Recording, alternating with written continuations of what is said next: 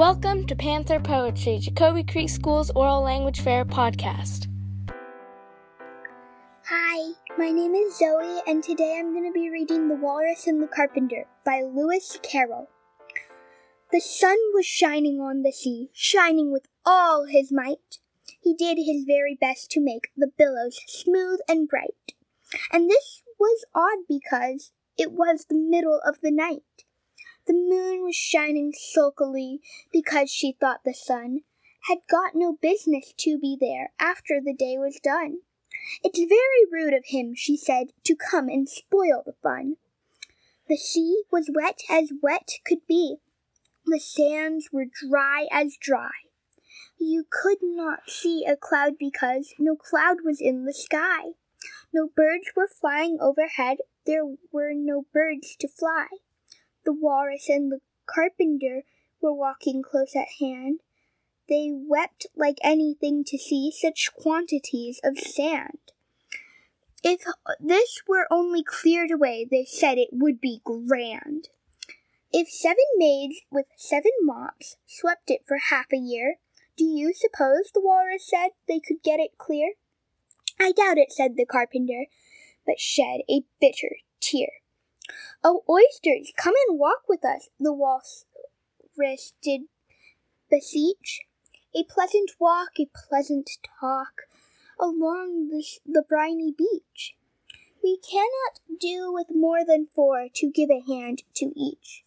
The eldest oyster looked at him, but never a word he said. The eldest oyster winked his eye and shook his heavy head, meaning to say he did not choose to leave the oyster bed. But 4 young oysters hurried up, all eager for the treat. Their coats were brushed, and their faces washed. Their shoes were clean and neat. And this was odd because, they hadn't any feet. 4 other oysters followed them, and yet another 4. And thick and fast they came at last, and more, and more, and more, all hopping through the frothy waves and scrambling to the shore. The walrus and the carpenter walked on a mile or so, and then they rested on a rock conveniently low. And all the little oysters stood and waited in a row. "The time has come," the walrus said, "to talk of many things. Of shoes and ships and sealing wax, of cabbages and kings. And why the sea is boiling hot, and whether pigs have wings."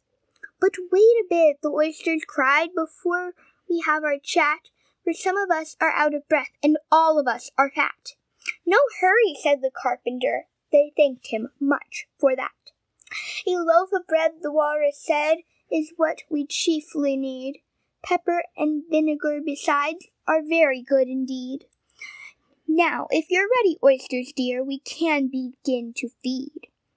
"But not on us," the oysters cried, turning a little blue.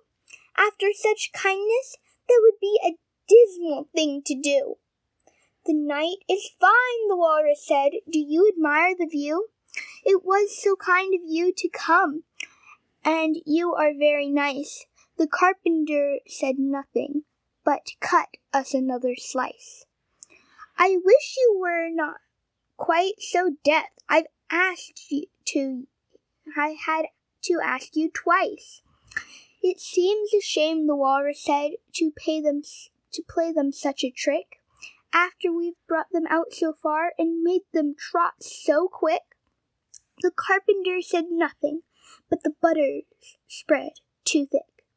"I weep for you," the walrus said. "I deeply sympathize."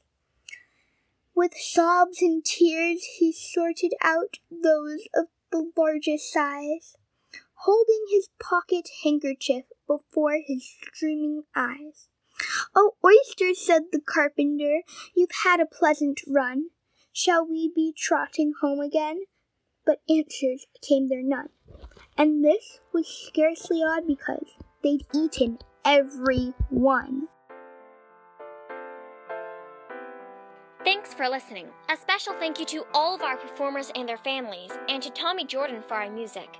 This podcast was produced for educational purposes by Holly Cooling. Until next time, keep reading poetry!